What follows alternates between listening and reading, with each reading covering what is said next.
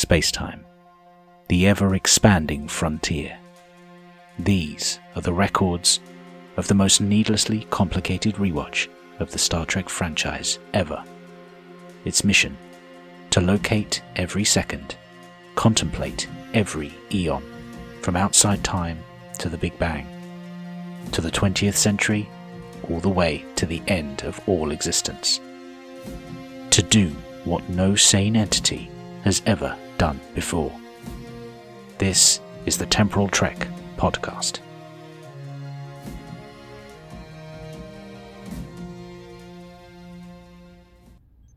Hello and welcome to another Temporal Trek episode.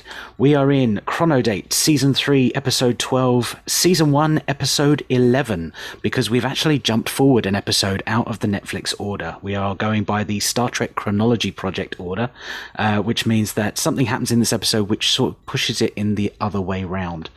I'm not going to be alone. I don't have any silent enemies. I have got some very vocal friends, hopefully, who are going to help me through this episode, so I'm going to dial them up on the device. Incoming transmission. Hello, do we have Ross, first of all? I am here. How are you? Aha! All the way from the 1980s back in, and now you're in the 22nd century. It's been a mad drive over here. Those giant cloud heads, I just powered through them. They exploded. Now I'm here. Brilliant. Excellent. Good to see you. Just another... Oh, we've got someone else coming in on the comm line. It's Sean over there in Canada. Incoming transmission. Greetings. Hello. I haven't seen you since the 1930s. That's even longer. It has been quite a while. It's been a very long time. Yeah, the big changes into internal combustion engines, everything. It's a very long road. It's been a long road getting from there to here. It really has. And not as long a journey in temporal terms. It's Paul, who has already joined me for the 22nd century. But Paul, you are back with me as well. How are you? I can't leave. I've been trying to leave for like the last 6 episodes, and I can't get out. Where's the door? The waiting room. Hello? The waiting room in the temporal investigations is huge, and it's just very hard to find your way out, I'm afraid.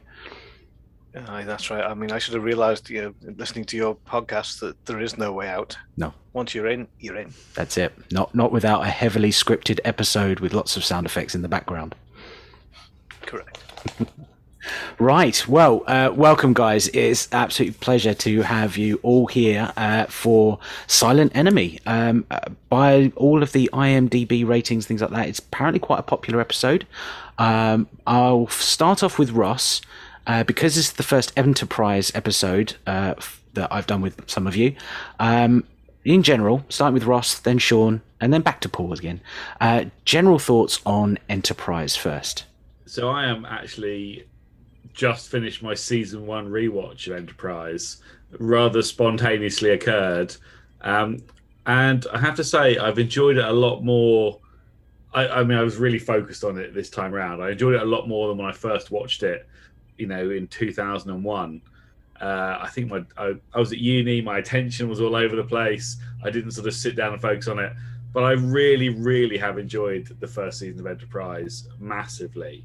I think the way they tell the story really works. The single episodes, but then the longer overarching temporal Cold War, which really is only sort of dotted about in occasional episodes and then suddenly gets a big focus. I think that really works well. And some of the first series, there's some standout episodes, some really, really good episodes. And this isn't the best episode of the lot, but actually I do really enjoy this. And I'm sure we're going to talk about all the good things about this episode. But because it is so alien, that's a theme that runs through the entire first series of Enterprise. The idea that they're going out into space and they're going to find things which are really, really bizarre. And they mention it a few times, but this is really one of the only times where it really comes true. They meet someone whom they have no concept of, and it's really, really exciting. And that is a theme, when you watch all the series in one go, that theme really comes across, and it is really enjoyable. Sean? Well, I don't think I'll be nearly as articulate as Ross was, but I've always loved Enterprise. I loved it when it came out. Oh, of course, not the theme song. I always hated the theme song. I was very disappointed in the theme song. The theme song. Because That's why I didn't watch it. That Yeah, turned me off. The thing exactly, and it grows on you over time. But because it wasn't an instrumental, it didn't really fit with the previous series. So that was the only thing that I didn't like. But I liked how they went back to the beginning.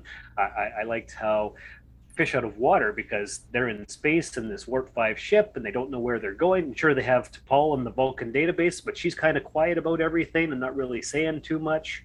And we don't know where they are. And so we're as blind and in the dark as they are.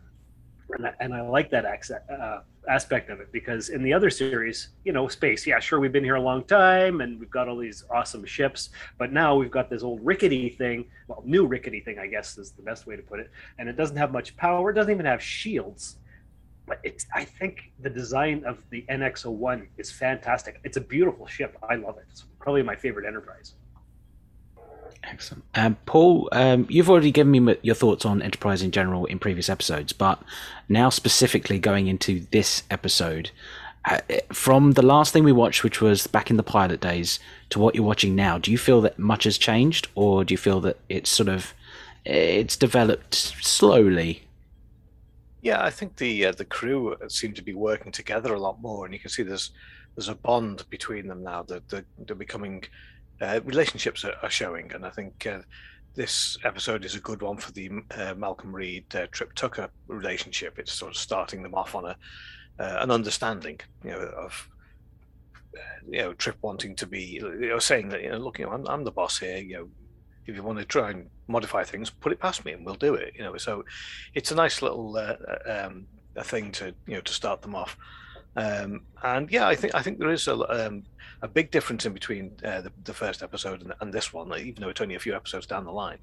Yeah, you can feel that teamwork coming on, and I think Hoshi is a lot more relaxed about her role. So yeah, I think that the crew are slowly starting to gel and move forward. It's all good. All three of you have just touched on all the things I would have said about this episode. So thanks for tuning in, listeners. Catch us next week. And, actually, no, I think we'll carry on.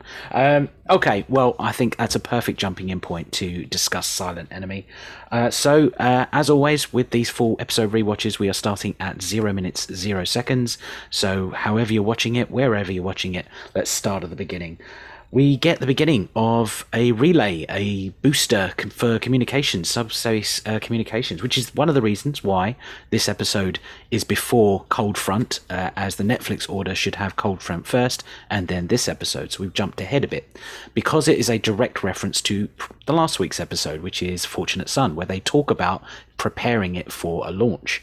There's the whole launch of this. There's the whole nitty gritty aspect, as Sean was saying, about how everything's not quite new, everything's still got to be worked out, all the kinks are still there. There's no subspace communications array, so you can't call back to home in seconds and get a response, and conveniently someone is sitting at a desk waiting for you on that call. You've got all of these sort of early days of Starfleet elements in this entire episode. It does make me think, having just watched Fortunate Son, how similar this story is. And I wonder whether that was the reason they changed the order and they put Cold Front in beforehand. Because you've got Fortunate Son, where it's all about revenge against the Nausicans who've attacked them. And you've got Archer, who doesn't take the revenge path, but is at least fighting back against a far more superior foe. Any thoughts on that from you guys, starting with Russ? Yeah, I hadn't actually thought of that, but I suppose there is that definite similarity of ship on, vessel under attack, outside enemy, and them having to come together and deal with it, which I suppose it could be a lot of Star Trek episodes. But yeah, if they were going to do them literally back to back, there is a little similarity there. But I don't know, is that specifically why they split them up? I don't know. As far as I was trying to dig, I never came across a reason why this was changed up. There's possibly some elements where it was because it was the Cold War, because this is the trifecta of episodes that happened just in the wake of 9/11. Perhaps they were rethinking the temporal Cold War arc, and there were some suggestions that some things had been changed, that the Suliban and the Taliban being on your TVs at the same time may have been a contributing factor. But that's all hearsay. That's not necessarily the reason, but there was one of the things given for many articles written about why the Order of Enterprise Season 1 changed. But it did strike me as, what if this had been a two-parter with Fortunate Son, that the Nausicans were picking on the Fortunate, and then suddenly a bigger aggressor comes in, and it's sort of like this is the team up between the Nausicans, the Enterprise, and maybe Fortunate Son, and that would have been the resolution, and perhaps maybe kickstarting we need a federation of aligned worlds or something like that, just starting that conversation. Sean, any thoughts on that? I was not aware of any of that stuff, right. And I haven't seen the other 2 episodes in a while, so I have nothing. Paul? Similar to Sean. But, I haven't seen the previous episodes. I've just been doing the ones I need to do. I will do a rewatch at some point. But I wasn't aware that they've been reordered in any particular way. So, and I don't think, other than the talking of the relay, I don't think there was much in it really. Yeah, I think this is the only reason that pushes it that way. Looking ahead into Cold Front and all of the star logs and things like that, you could argue that the dates are sort of out of line as well, so you have to put it in this order to make it work. But as far as the story is concerned, nothing happens in this episode that has to then impact the next and so forth, which is a lot of Season 1. But we then get the Green Shadow. We get their adversary for this episode.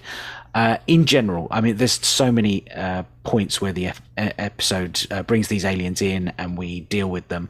In general, your thoughts on these alien aggressors for this episode, Ross? I absolutely think they're great. So, first of all, the ships look fantastic, and you get a good look at the vessel itself, and you get a look at the shuttles as well. And they got that really nice stylized, like green patterning on them, which is fantastic. The aliens don't communicate in any meaningful way with us. In fact, when we actually see them face to face, they literally ignore us. The only time they actually communicate is with that when they send back Archer's message to him, like a serial killer. They cut and paste something else, and then they send it back to them, which is really like that's what a psycho would do. So that's great. And then when you actually see them, they've gone to the trouble of making they're all CGI, aren't they? So I mean, they literally could have looked like anything, and they still have that sort of humanoid quality, but their faces are beyond anything like you couldn't do that with makeup, or maybe you couldn't do that at the time. But their faces just look completely weird. They're scanned directly out of their hands, which is just that's crazy, isn't it? That we don't see that kind of thing. And then you see them walk, and the first time you see them, they sort of walk like Mr. Soft a little bit. And then they walk. After that, they walk like they just wet themselves. It's like really little gang walking along. But they are horrifying, and they are brilliant, and they are one of the reasons why this is a standout episode, because they're just we never learn anything about them, and that's the point. We'll never know everything about what's going on. And I mean, T'Pol even says it, doesn't she? You will meet species who don't think like you, and you won't necessarily understand their motives. And here we go. We have no real idea what they wanted or why. And it was great. Sean? The ship was badass. I liked it almost looked like it could have been like a stealth Borg cruiser or something, with the green and the black. So that was good. It also reminded me of Lego ships that I've built in the past, just the design of it. As for the alien creature design, well, we won't talk about the horrendous CGI job, because that's like 20 years ago. What? But they're kind of like two-legged spiders, the way they walked. Yeah, I can see that. Yeah, that's probably the best way to describe them. And they're creepy as heck. And like Ross said, the scanning with the hand thing and just ignoring you, and they're just bad guys, but you don't know why. What's their motivation? Who knows? We never see them again, and obviously they're pretty close to Earth, but we never hear about them throughout any other series again. So what happened to these guys? It makes you wonder, where are they now? Are they part of the Federation? Did they just disappear? Was it just a lone scout ship? Was it just a guy and his friends out for causing some trouble? What was it all about? We don't know. True. Any thoughts? Anyone want to jump in on that? Yeah, I mean, the fact that we don't see them again doesn't surprise me, because I mean they came in, they look like opportunists. You know, they see a weak little ship, they scan it, they say, come on, we can have this, we can have this. So they dive in, they do what they need to do, and then they leave, but they leave a little tracker on it so they can keep an eye on them, without realizing that, of course, that the humans are more resourceful and they build up the weapons that they need, so that when they come again and they get their backside smacked, they say, "Oh, okay, well maybe this is just a little bit too much hassle. Maybe we want to find an easier place. We don't want to be shot at, and we've lost our shields, and now we've got a damaged ship." And they run away like a wounded animal. They've been scared off. They've realized now that humans are more resourceful than they thought, and they're just like any bully. They just want to fight an easy target. So that's why we probably don't see them again. And they've just scurried off back to their planet and maybe their system or whatever, and that's the last we'll see of them. That's my headcanon anyway. But yeah, they are very, very strange. I mean, they're very very long, thin legs. They actually reminded me, and you're gonna have to help me out here on the guy's name from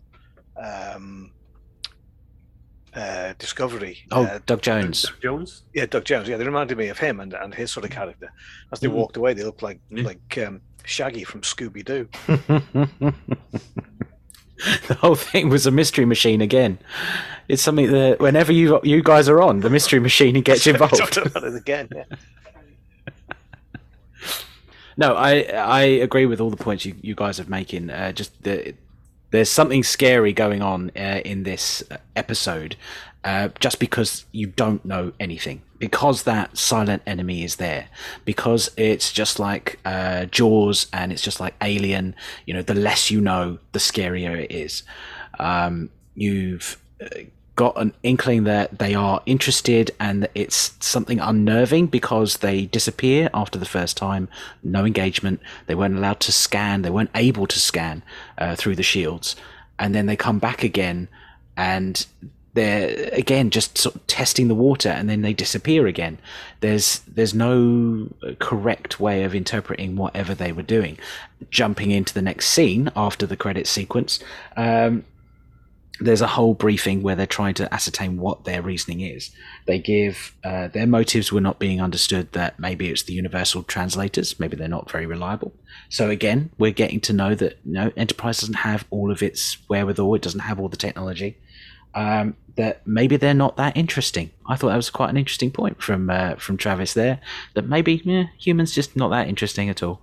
I do like that T'Pol then does say, you can't always understand everyone's motives. Fair enough. Not a single one of them, though, mentions some sort of nefarious purpose. And you'd think that with a Navy man in the briefing, submarine warfare came to mind. I've got submarines on the brain, but submarine warfare comes to mind. That the Russians are quite well known during the Cold War to have snuck up behind other submarines and just sat there doing nothing, not knowing what they're actually after, whether they're spying, whether they're doing something, whether they're on maneuvers, whether they actually see you or not, and then they move off.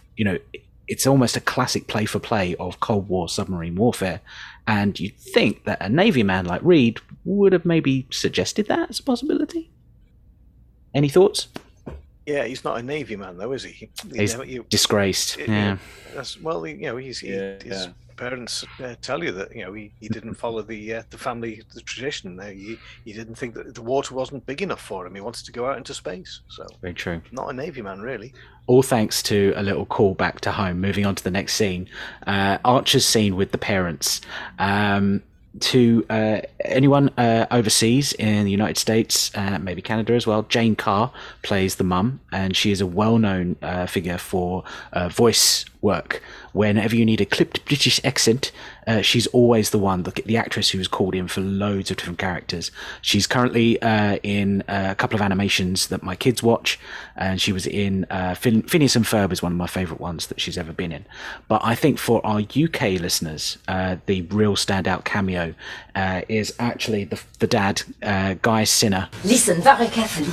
I shall say this only once. Lieutenant Gruber from LOLO, with his little tank.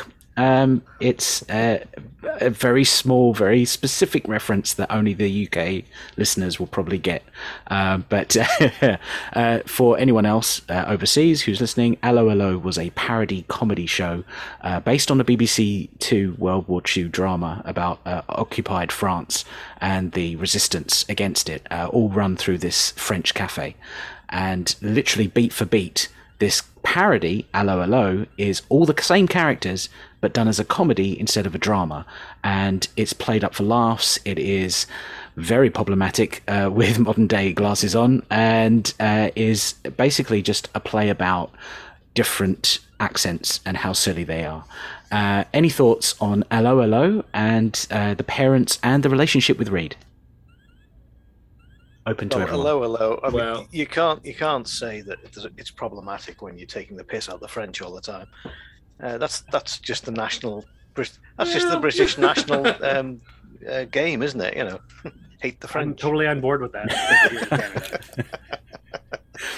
No, it's not good. I mean, there are a lot of stereotypical accents in there and stereotypical people, but it's taking the piss out of the war, isn't it? When all that sort of thing was going on, and it was filmed in the where are we, 80s or so?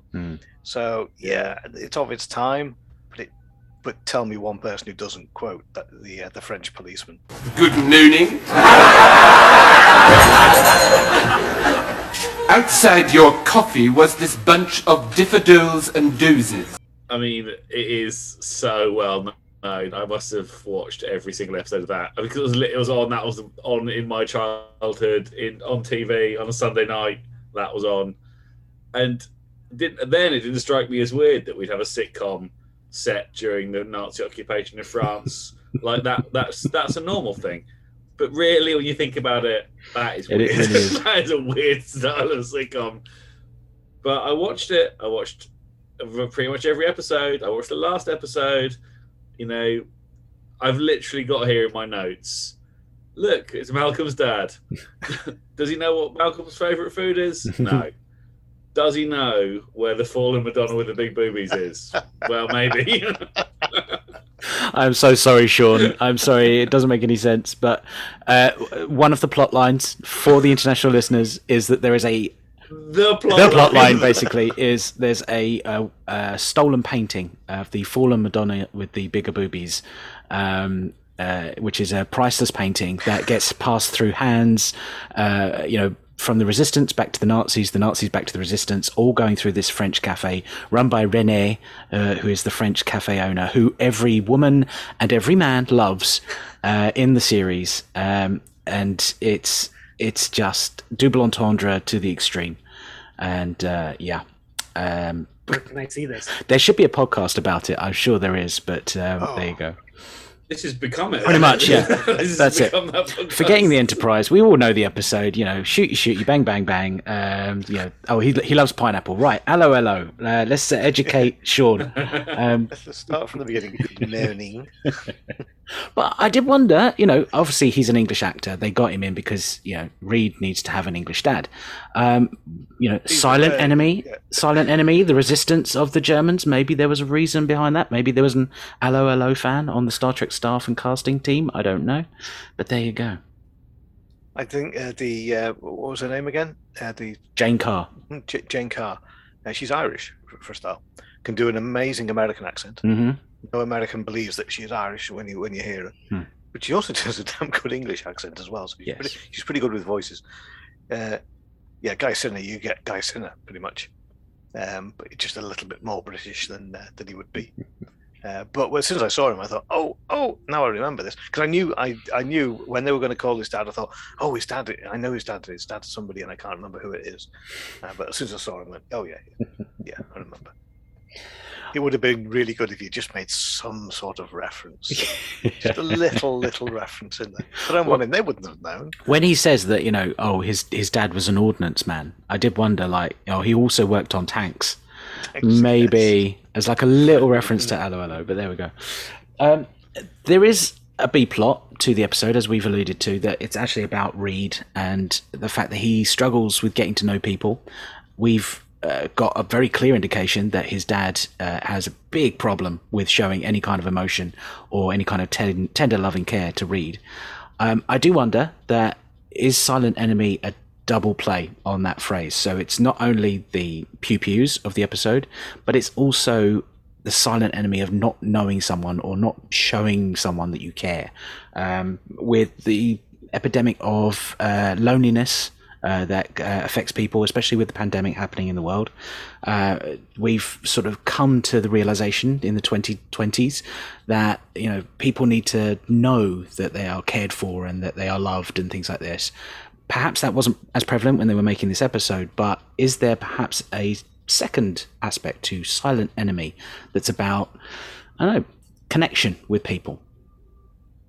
That's I think you're very reading. I philosophical. really like that take.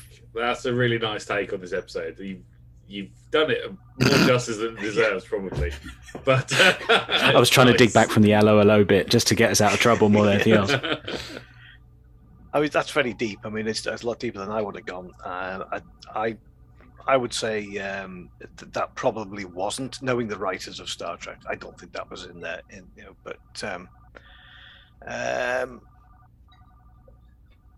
No, actually, I was just distracted there for a minute. What was I going to say? Yeah, I mean, the stereotypical Britishness of people, I think, was a bit of a problem for me. Is, you know, that very reserved. You have to be very reserved and not show any emotions and all that. It's very much in Malcolm Reed anyway, which I think is a little bit stereotypical British. And his father obviously had to, you know, they had to sort of show where that came from, and it came from, you know, him being in the Navy and being very similar and all this. So I was I'm a bit disappointed in Malcolm Reed's character overall through Enterprise for being a little bit too British, which you don't necessarily get with Scotty in the original series. I mean, he's Scottish. He likes to drink a whiskey, but that's about it. He doesn't stand around playing the bagpipes every day. Well, every day. So yeah, I mean, it's what you're saying there. I think you're looking too much into the writers. I think to say that it's definitely what they had in mind, because we all know that the writers of Enterprise are just basically teenage kids who want to see Hoshi get a kit off every 5 minutes, to Paul having a slap and tickle with good old Trip. So. I don't think there's anything in it. I do wonder if there is a bigger Vulcan embassy on British soil, because they get along with these emotionally distant people on Earth who don't like to talk to their children and share any emotions. So maybe. There is a Traytrid ding. I will just jump in with this. There's a little conversation between Archer and Trip. It's time you learned to weigh the possible repercussions of your actions. You've always been impulsive. One pan-fried catfish. Show you to the nearest airlock. Maybe this will teach you a lesson. Where Trip says dinner and a show when they talk about T'Pol having problems with the chopsticks. So I am going to be Traytrid on this bit. Sorry, Jen. I know you're probably listening because Ross is on the show, so really sorry. But, you know, she is defending her man. She defended her man really well in Breaking Ice. But, yeah, a Traytrid is back in this episode. Any thoughts on, actually more generally, the relationship between Archer and Trip in this episode, which I think actually gets some serious development here? Any thoughts? They went through every sort of emotion in this episode, the two of them. He's consoling Trip because his girlfriend's left him. They're arguing about Archer has to go to him and sort of explain he's not quite sure what to do, that he's going back to dry dock. They run the entire range, and it's actually, there's quite a lot of, I mean, the pressure builds up over the episodes. Every time the aliens come back, they up the ante with what's happening, and they pile the pressure onto Archer and Trip to sort of solve the problem. Obviously, Archer feels all that, and Trip focuses purely on what's happening with the engines and the phaser cannons. But yeah, they do have every kind of conversation possible. Did they get angry with each other? I can't remember whether they don't shout at each other, but they do disagree, I think, briefly about the phaser cannons and going back to dry dock. But apart from that, they do everything else. Sean? Yeah, no, they have a good chemistry. They have a lot of camaraderie. This episode really shows that they've known each other for a long time, and they can just be themselves with each other, and they don't have to worry about protocol so much. Paul? Yeah, that's right. Yeah, I mean, they're both in the engine room and they're talking, and you know, when Archer walks in, he says to Trip, "You look like hell." And Trip says, "With all due respect, Captain, you shouldn't be talking." You know, so and yet they both look great. You know, because they've got the makeup on and the hair's perfectly done and all. They don't look like hell at all. Reed has a bit of 5 o'clock shadow at the very end. I didn't notice that. He's got a tiny little bit. Oh yeah. Reed's been burning the midnight oil. It's been a bad day. He hasn't had time to shave. Yeah. So, Regulation shave. Yeah. So yeah, it is good. I mean, like you hit the nail on the head there, Ross, with you saying that there is, they do go through every emotion in this, and it's good to see it. It is a very much, you can see their friendship is deep, as alluded to in other episodes. So yeah, it's a good. I think all round really, it's a good episode for the crew, getting to know each other and bonding and showing that relationship that they have with each other has grown so much, and also the backstories of others. So yeah, it is good for that.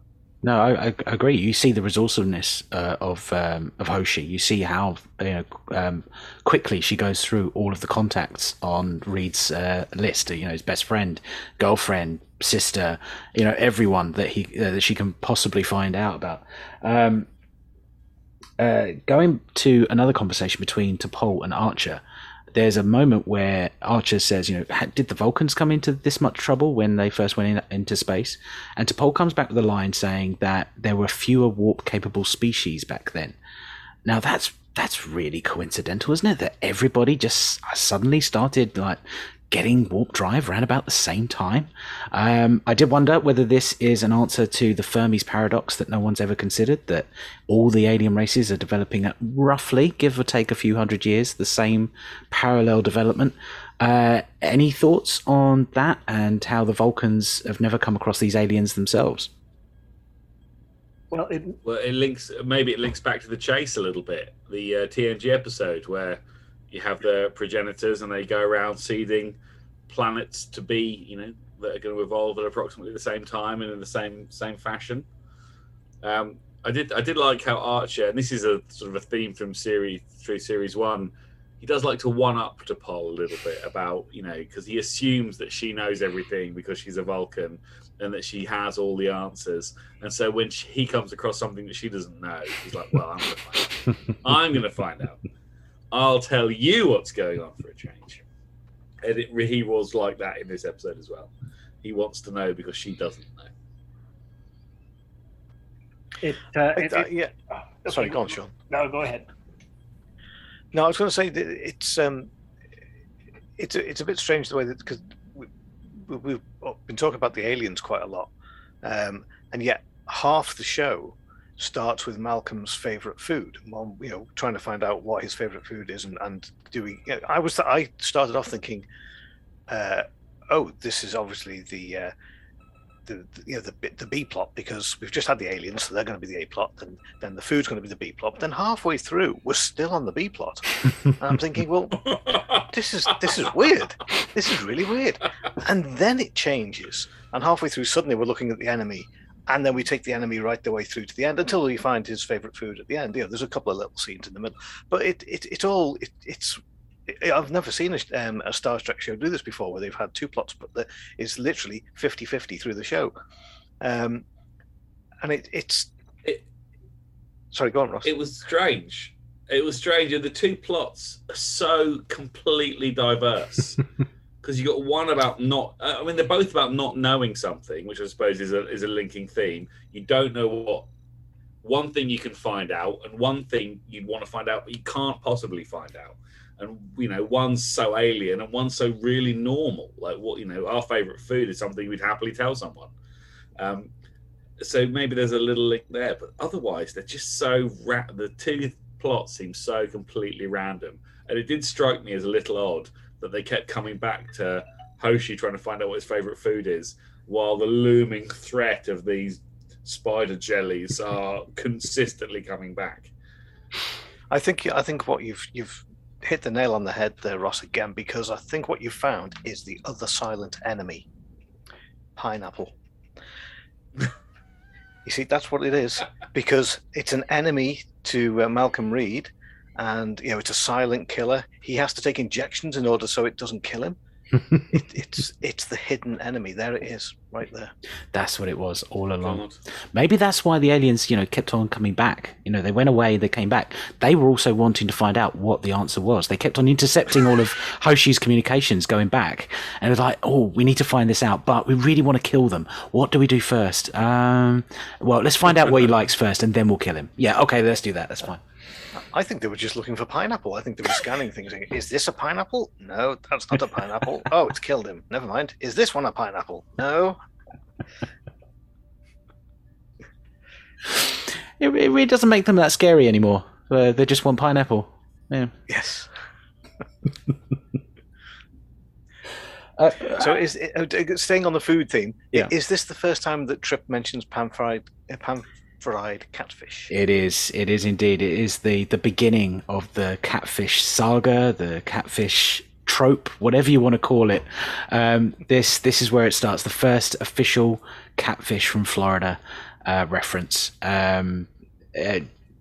Catfish. Has anyone ever tried it? I've never tried it, so I don't know. No. Ah, there we go. You see, maybe that's the reason why I don't like Trip. Maybe it's because he's tried so many things that I've never tried. I don't know. Maybe it's a food of the future. That's it. There's a lot of reference to seafood. Like the sister mentions that he liked octopus, or at least was joking about it. His friend says that he doesn't like fish, even though he went to fish because he wanted to chat up the waitress, hello style. Yeah, it was a fish restaurant, and the waitress was called Marie. Yeah. Which I thought was...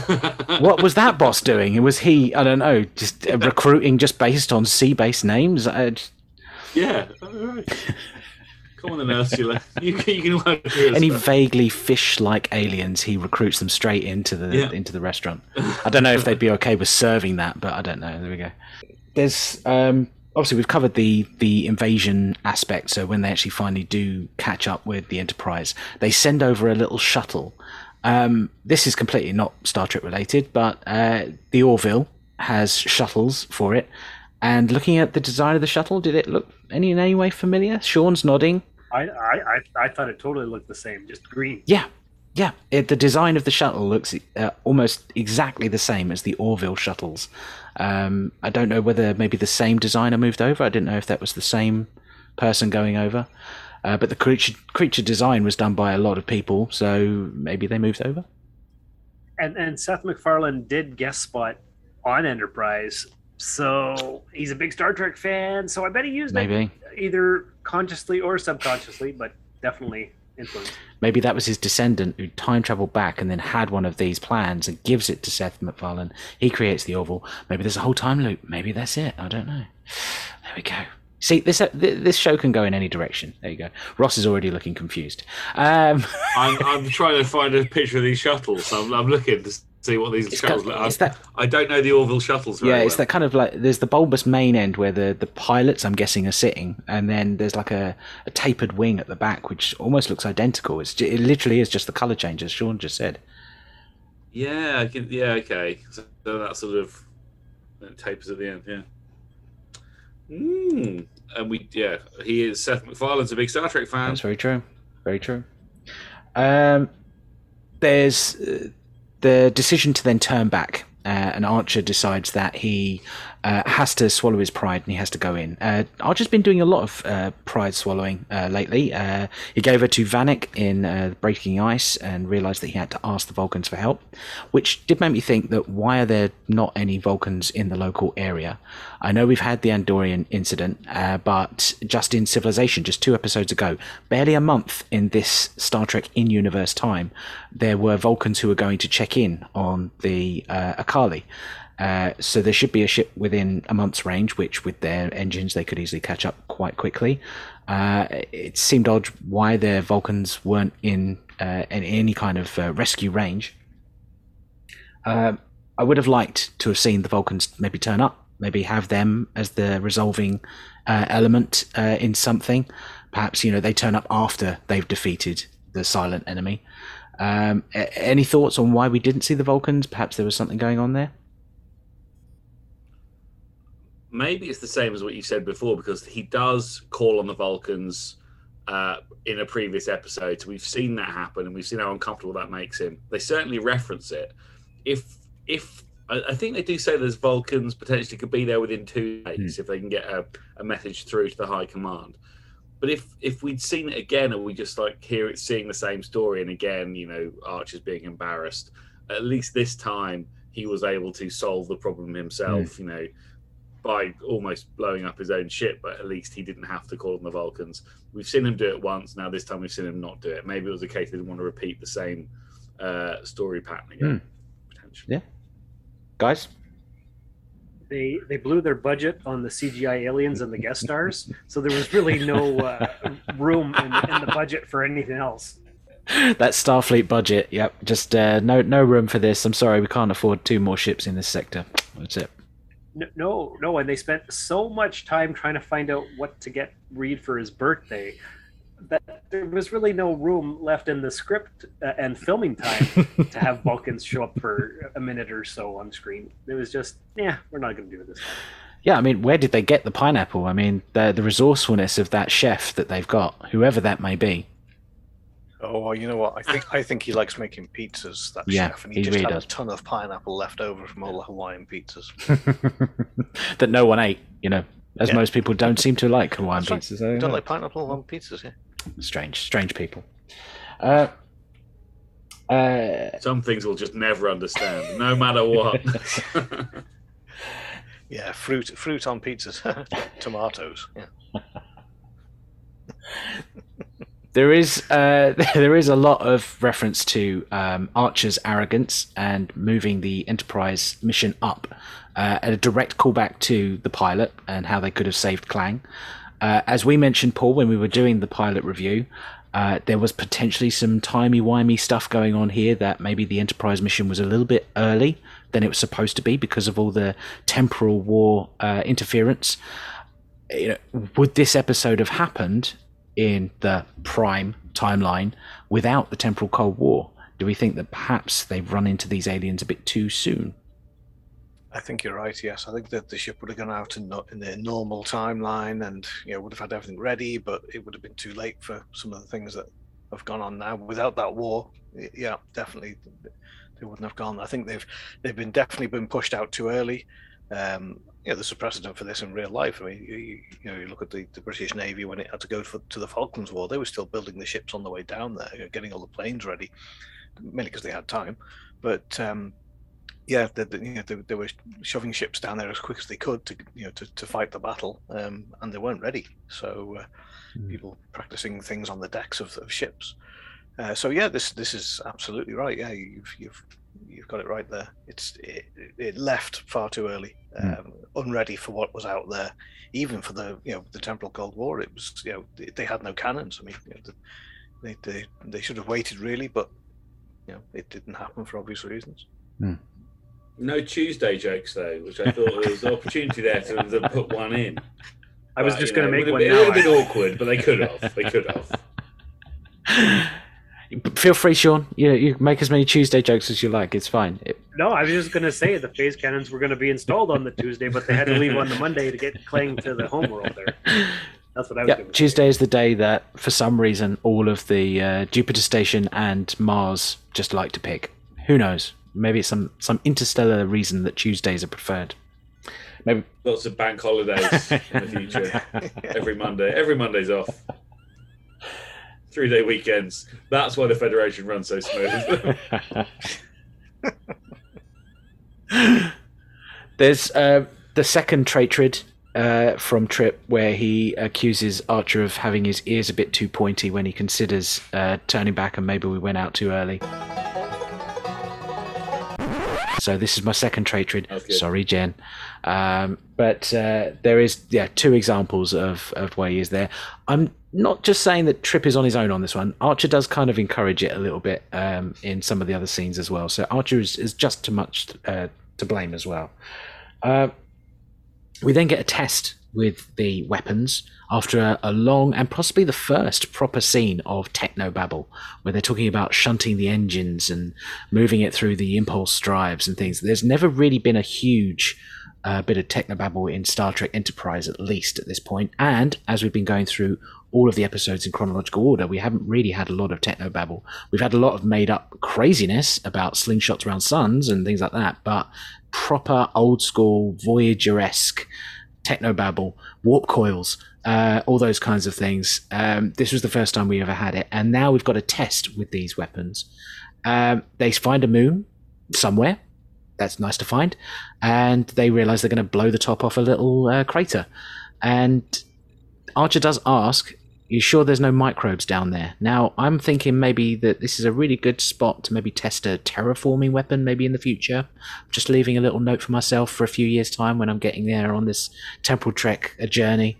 But yeah, no microbes. Okay, let's blow it to smithereens then. There's a bit of a problem and a surge, and they blow up an entire mountain on this moon.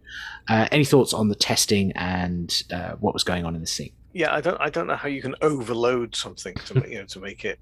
If it's overloaded, it burns out. Otherwise you're not overloading anything, are you? It's just working. So just working a bit more efficiently than you thought it was going to work. That's all.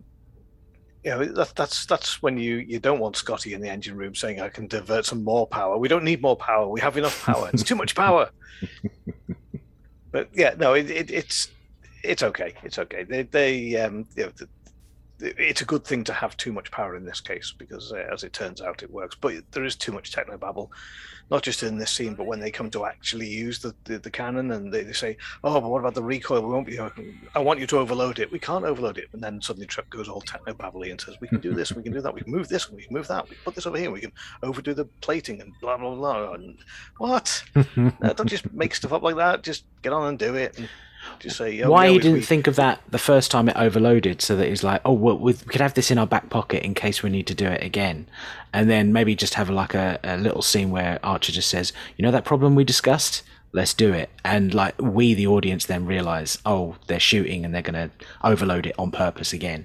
And it's like the shorthand, because perhaps they know the aliens have intercepted their comms or something like that. That would have been my little tweak, the writing tweak in me. Trip found out this way of safely overloading it so that they could vent it in some way. But yeah. The electrician in me says, just put bigger cables in, a bigger fuse in, and you'll be done. Where are they finding all this stuff? They built 2 phase cannons from scratch. They've, the 3D printers, just loads of 3D printers. But where are they getting the materials? What's it from? I mean, jumping ahead to Discovery, we find out where apples come from. Where's all these pieces are coming from? Yeah. They've got a department for this in Enterprise. It's the MacGyver department. Ah, of course. Yes. Well, we did have the quartermaster back in Civilization who can conveniently make costumes that look exactly like an alien's costume that they've never met before. So maybe there's a quartermaster who can just make up machine parts as well. Just maybe they... I don't know. The scanners are pretty good. I mean, when they were looking at Civilization, they were literally looking right at them, like they're over the tops of their heads. Like, wow, that is amazing. So the quartermaster was having That's very true. Look through. It could have just drawn a few.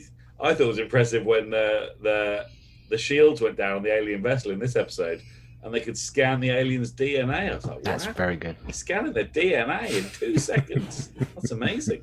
There's a scene between Phlox and Hoshi where we actually discover the medical reason why that Reed might or might not like pineapple. Any comments on the serious breach in patient-doctor confidentiality here? I mean, it's one thing to say, I think he might like pineapple. It's another to list all of his ailments. And point it out on the screen as well. Yeah. Would you like to see a particularly ugly spot he had? Look at this. It was for his birthday, though. She was ordered. She was ordered to look for it, so Phlox had to do it. I was wondering if he was going to start playing charades and like he was going to turn the screen away from her so only he can see it, and then he's like, it begins with a B. It's going to be bromelain, and he's just doing that. Maybe it's one of the skills that Phlox has. No, Phlox isn't that bothered. He'll just tell you. The breakfast. There are more mentions of food, but the breakfast, he likes his eggs. He can scramble them, he can poach them, he can do all sorts. He likes his sausage. It's starting to look like a traditional English breakfast. Then suddenly he wants pancakes with peanut butter. Who on earth is eating pancakes with peanut butter?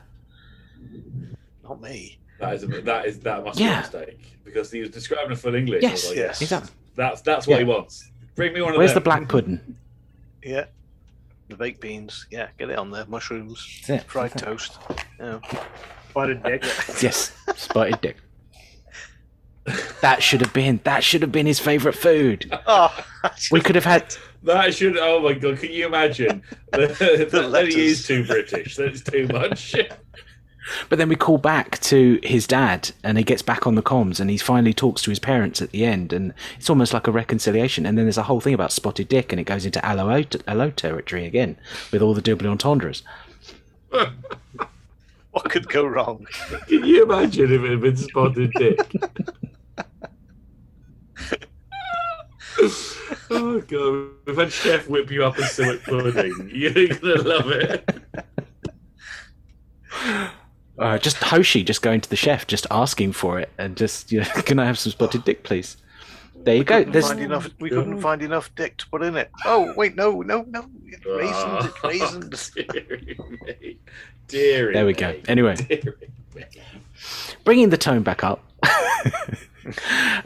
We've got a little callback to previous episodes where the CGI doesn't quite seem to match the discussion or the text or of the script, where the Enterprise has fired back. They've managed to drop their shields. They finally fire some torpedoes, and there's sort of a very small vent of gas. That's it. That's all that we see on the CGI.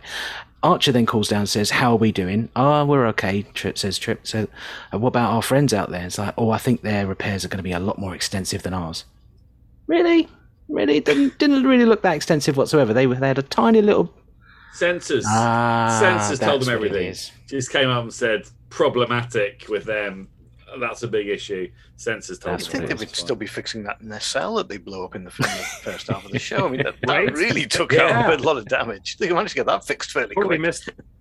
Exactly. Got a spare one of them lying around, have you? They got spare everything. They got a whole extra ship that you don't see. What I want to know is how that ship got within 8,000 meters. 8 kilometers, they say. There's a ship 8 kilometers behind us. How did it get that close without them finding it first? Where's the sensors? Where are these people detecting? 8 kilometers. You could have blown out outer space, before they'd even known about it. Yeah, someone looking out the window should have seen that. You don't need a sensor. Just get the lookout on it. Chef would have seen it, but he was whipping up the spotted dick, so he just didn't look out the window, and that's what it is. I think we've lost Ross.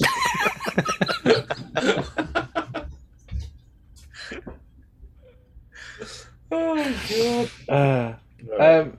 They realise that they've now won.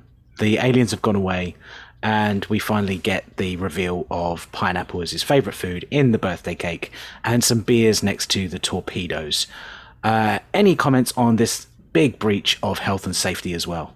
I would not want to see people drinking next to dangerous armed torpedoes. I mean, it's only those tiny little European. That's true. Style. Very true. It wasn't like a pint, was it? They're tiny little beers. Why didn't Reed should have brought his own mug? He should have brought his own jar. That should have been it. It's probably that American lager stuff as well. They're really weak or non-alcohol, probably. They do drink lots of low alcohol beer. I'm surprised that Reed didn't come out with a bottle of rum. Make himself totally stereotypical and British Navy. Get a good top, why not? Yeah, get some grog. sucking on a lime or something, you know. I do like how Archer was almost going to take full credit for finding out the pineapple. There's a point where Reed just turns to him and says, "How did you find out?" And Archer sort of looks at him and sort of smiles as if he came up with the answer. And then Hoshi then finally stands in and says, "You know, we have our sources." But there is just this split-second moment where Archer looked like he was going to take full credit for it. Any thoughts on Archer? Maybe standing back and let Hoshi to have her moment. He knew Hoshi was going to go cool. She wasn't going to let on that this has been a real problem for about 2 days, and that there was an alien attack, and she was a bit worried about that. But she was more worried about this. I'm just wondering, is he going to get tons of space email when they launch the second array, and all of his friends, all of his family are now getting back in contact? Oh, did they find out about your pineapple? And then Reed realizes how exactly Hoshi has done this, and now he's got to go and tell everyone what he got up to. I would like to have seen that scene. I don't think anybody knew he liked pineapple. Is Reed actually going to get in contact with anyone, though? It seems to me like he probably won't. He'll probably maintain strict radio silence.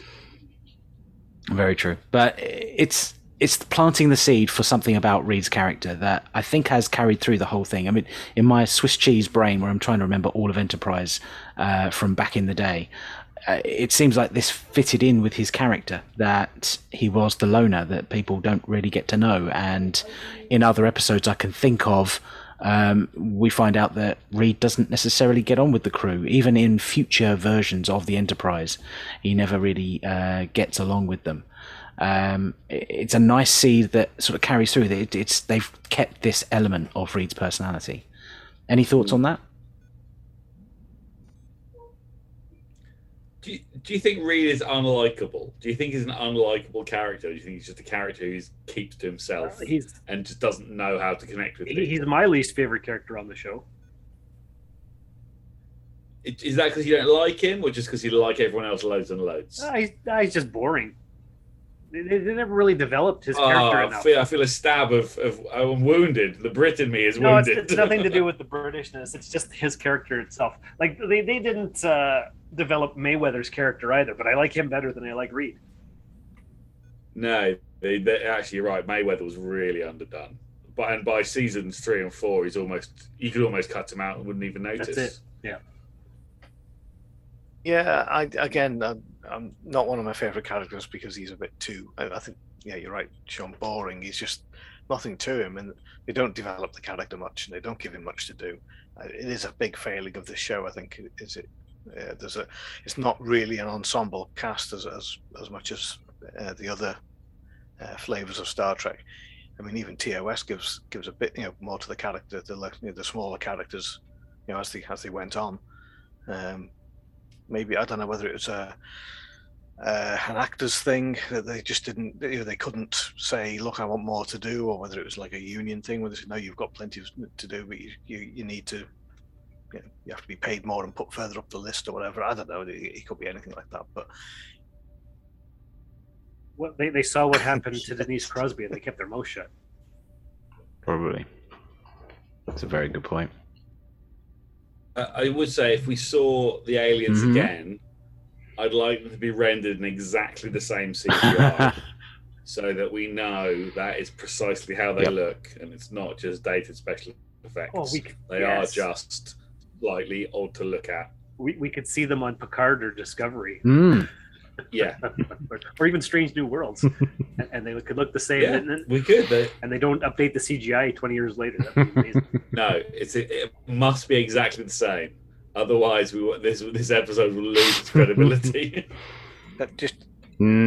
They need to come back in lower decks and be looking and come around saying, yes, where is the pineapple? I bet that's a joke they are actually going to write. I think you've called it. I think we can circle back round to this and know that you've named this. They have to do it in Archer's voice, though. Yeah. Yes. They talk like Archer, and they worship pineapples now. They never came back because they were too busy trying to search the universe for pineapples. Crazy. They didn't know pineapples went extinct in the 2300s. And what is your race called? What is your race called? Del Monte.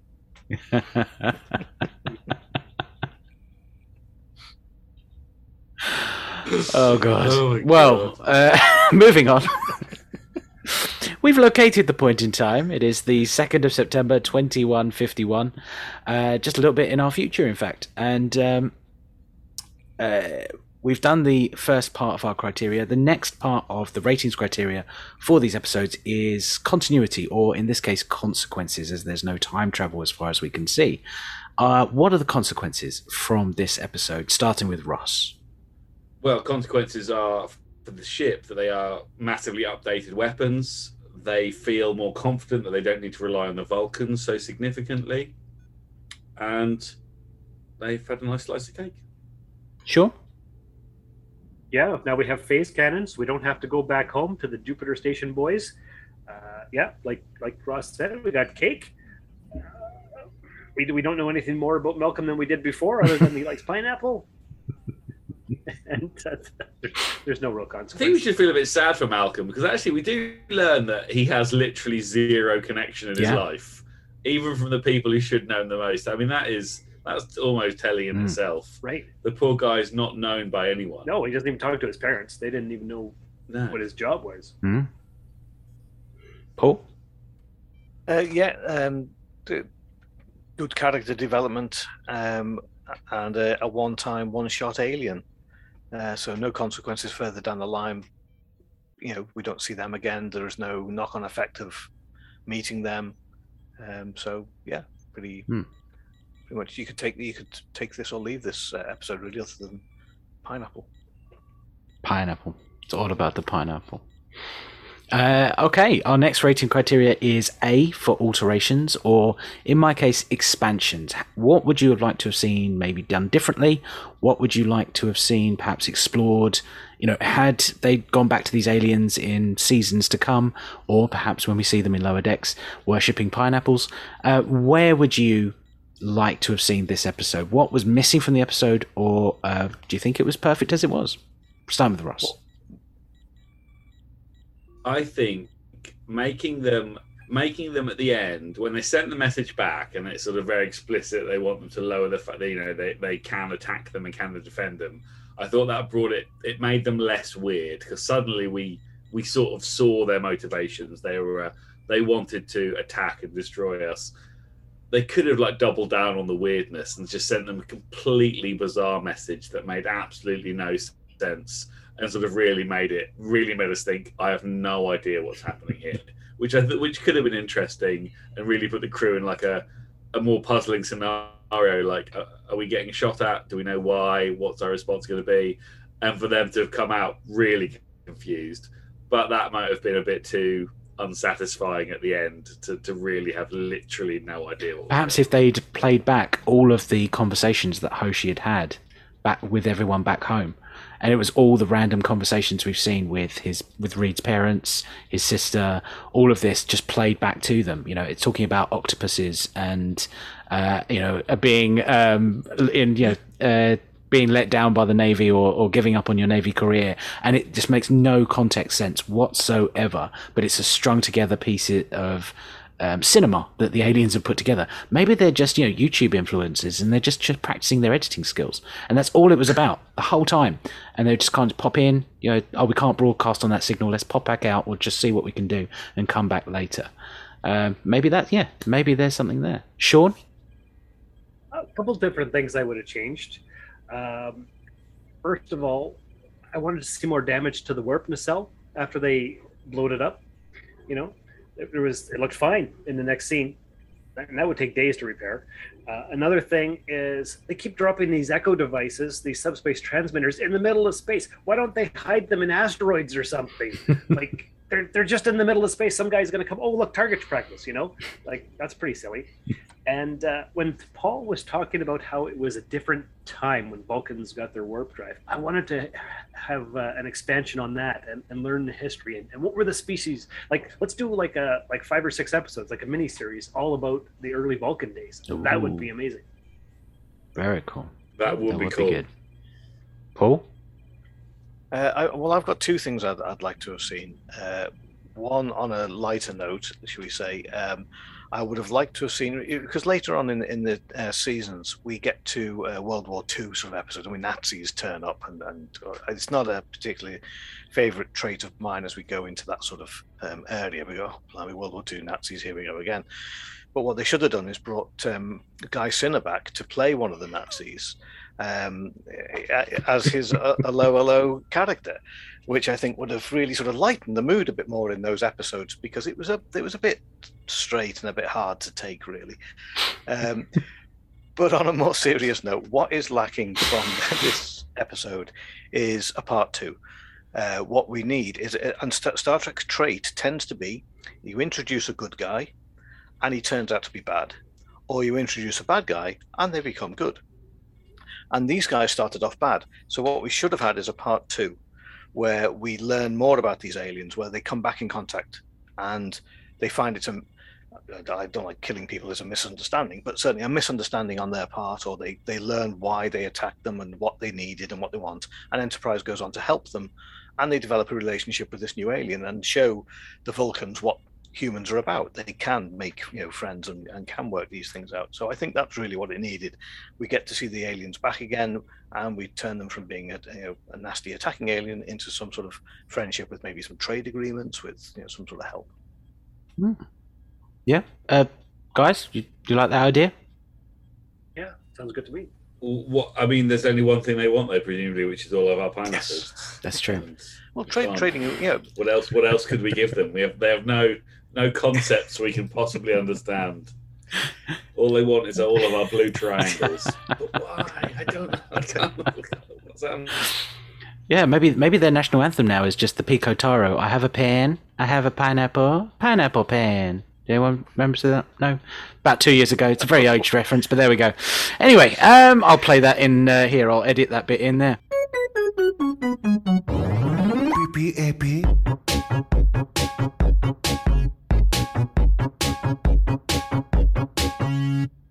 I have a pen. I have an apple. Apple pen. I have a pen. I have pineapple. Pineapple pen. Apple pen. Pineapple pen. Pen pineapple apple pen.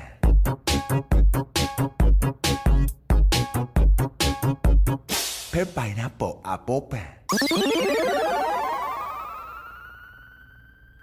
And we'll still be none the wiser. Yeah, basically, I'm still none the wiser as well, but I've watched it. For me, the expansion, yes, bring back the aliens and explain them a bit more. Seeing the trends of all the episodes so far from season 1, having the temporal Cold War arc was fun, but I think in this season 1, it needed to have something a bit more grounded. That's something that could have come in season 2. We could have had the temporal Cold War much later. In this first season, it would have been interesting to see how Enterprise deals with the bandits.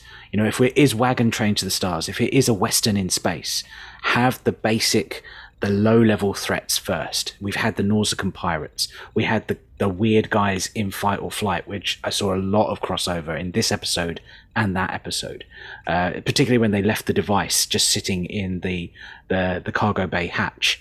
On board the ship, in the same way that in Fight and Flight they left the pumps on board to then gather whatever they're doing. I would have loved to have seen season 1 be, the outlaws of space, and Enterprise is dealing with all of this lawlessness, and it starts the idea of maybe we need some collaboration, some coalition between all of the much more powerful entities like the Vulcans, the Andorians, as they're now finding, perhaps even the Klingons, reach out, and it's the beginnings of what will become the Federation.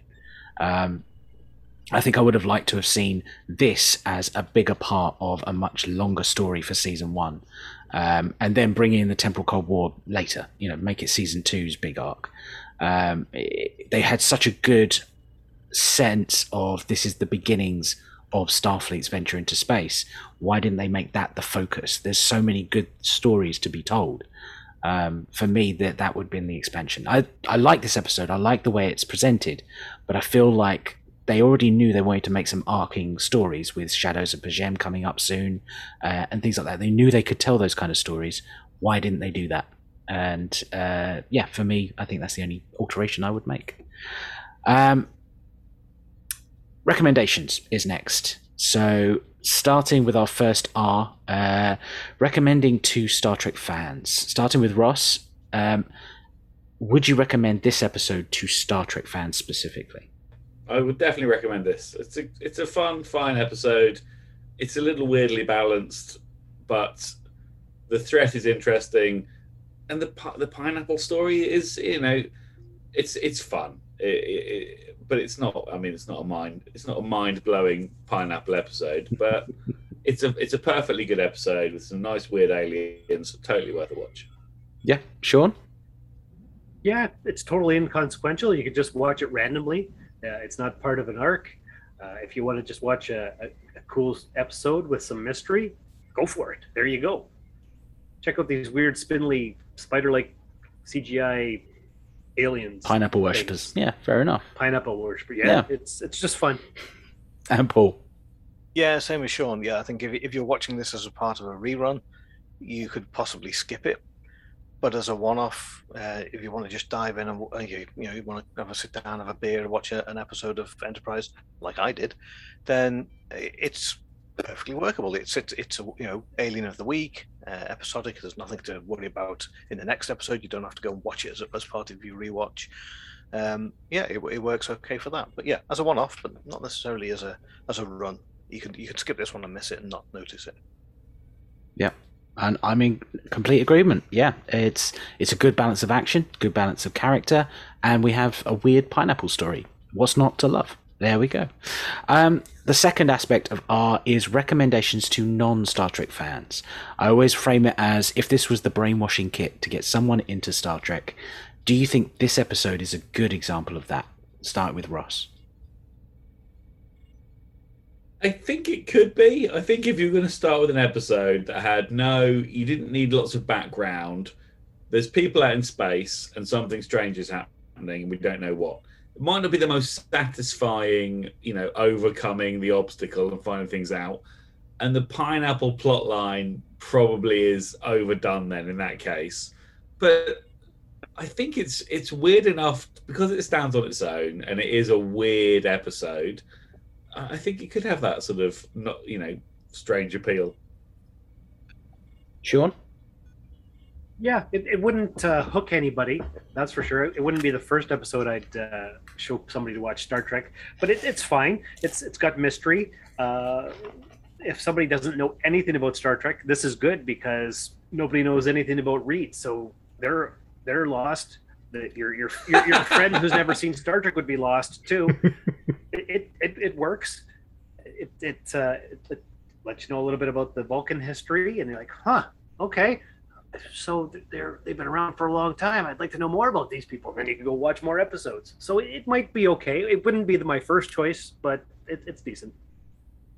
Paul? I like the idea that at the end of this episode, the novice watcher would know as much about Reed as any of us do. Exactly right. They've learnt it all. That's the takeaway. That's it. You still don't know anything about Reed. There we go. Paul? Yeah, I'm going to echo what these guys have just said. My first thought was, oh no, you don't want to show this to anybody who doesn't understand Star Trek. And then I thought, no, hang on. You do, because it's not really deep Star Trek. You start off with a pineapple story. You start off with the crew getting to know, trying to get to know each other, and it's more about the relationships of the crew. And then you get into the Alien of the Week, which is exactly what Star Trek is. And then you get the pineapple story sort of carries on. The relationships grow a bit more as well, and you can see the backstory of the relationships between Archer and Trip when you get into the Alien story.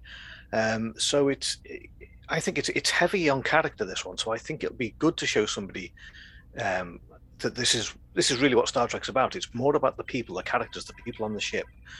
There happens to be an alien that attacks them. They fend them off using technobabble. So I think actually it is quite a really good introduction into what Enterprise is about, and pretty much what most episodes of Star Trek are about.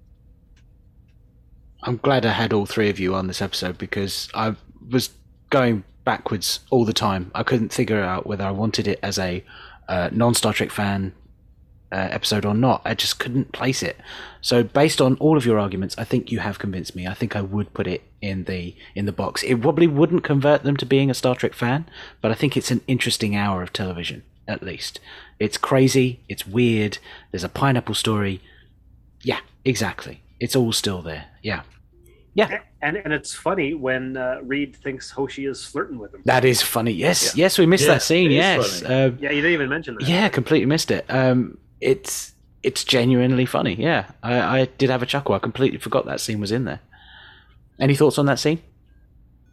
It's hilarious and awkward. Yeah, it's awkward. It's a trope that's been used many times in many other episodes of any other series of even of normal TV series.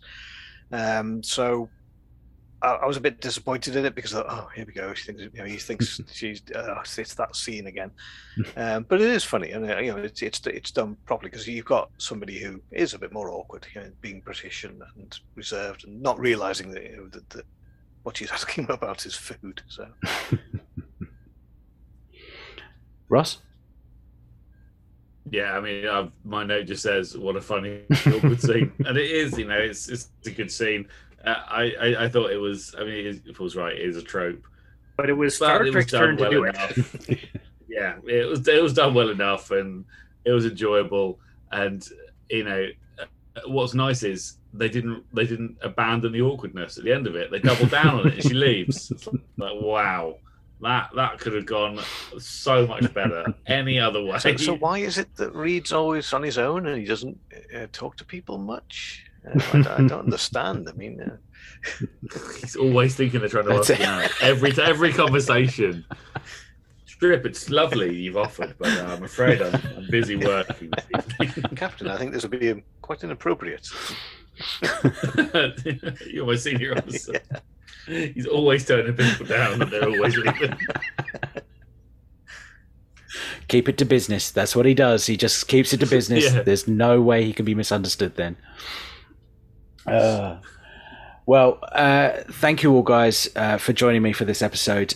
Before I let you go, starting with Ross, how will people find you? Where can they find you? And plug away. So I'm always on Twitter, Taborg at STRTIK1701, or I have a podcast called Snap Trek, which compares 2 episodes of Star Trek, and that is at Snap Trek, also on Twitter. Sean? I have Twitter accounts, but I hardly ever use them, so don't look for me there. But you can find me on the Soul Forge podcast. You can also find me on the Cosmic Pizza podcast. You can find me on the Epsilon 3 Babylon 5 Rewatch podcast, and on this episode of Temporal Trek right now. There you go. Paul? Well, yes, you've already found me. I'm here, and have been for quite a while now. Yeah, but I'll let you out eventually. Yes, just like Dan and Sean, we do the Cosmic Pizza podcast, in which we must get Ross on one day. I don't know how, why, or what, but we'll find a way. We'll get him. Pick a subject. Yeah, we are. Yeah, anything. Pineapples. Pineapples on pizza. Do we need it? He's got the forehead for podcasting. I do. I thought that. I was like, look at us. We've got the look, haven't we? All You're of just us. missing the glasses. But yes, we also do we do the Cosmic Pizza podcast. We've just started the Epsilon 3, which is a Babylon 5 rewatch podcast, which is out now. By all means, go looking for it. We're on Facebook. We're on Anchor. If you need to, I think it's also through iTunes and Spotify and all the usual places. Not yet, it's not. I can't get it on iTunes. Oh, you will by the time this comes out. So I hope. I don't know why it hasn't appeared, but somebody will find it on Anchor. It's out there. So it's out there, and soon it'll be on the ESO network at some point. So maybe even now. So yeah, that's me. Excellent. Well, thank all three of you for being here. we got through the silent enemy and we discussed some LOLO. I can't think of a better way of spending a Wednesday evening. So it only remains for me to set up the next episode, our last criteria. Join me next week as we move to Season 1, Episode 12, or was that 10? We'll have to jump back in time as we go back or forwards to the Cold Front. Thank you always for listening, and I'll see you in the next time stream. I hope you've enjoyed the show. Please remember to like, subscribe and review wherever you listen to it. If you would like to be a guest in the future or give feedback, you can contact me by either searching for the Temporal Trek Podcast Facebook page or find me on Twitter at Rider_Coattail. Also search the Temporal Trek Podcast. You can also find me on Instagram at Daniel_Hitch_writer. All the timestamps for the show can be found at ridingcoattails.simplesite.com. The scripted elements of the show are a work of pure fan fiction, and any views and opinions expressed in the episode discussions are my own or that of the guest. They do not reflect the rights holders of Star Trek. Any Star Trek sound effects or music are used under the terms of fair use and are not my own work. The intro music, Birthright by Audio Binger, is royalty-free from the Free Music Archive. Check out their work and others at freemusicarchive.com. The Temporal Trek is a free podcast with no Patreon or sponsorship. However, if you would like to support the show, you can find my books by searching Daniel Peter Hitch on Amazon. Thank you very much for listening, and we'll see you in the next time stream.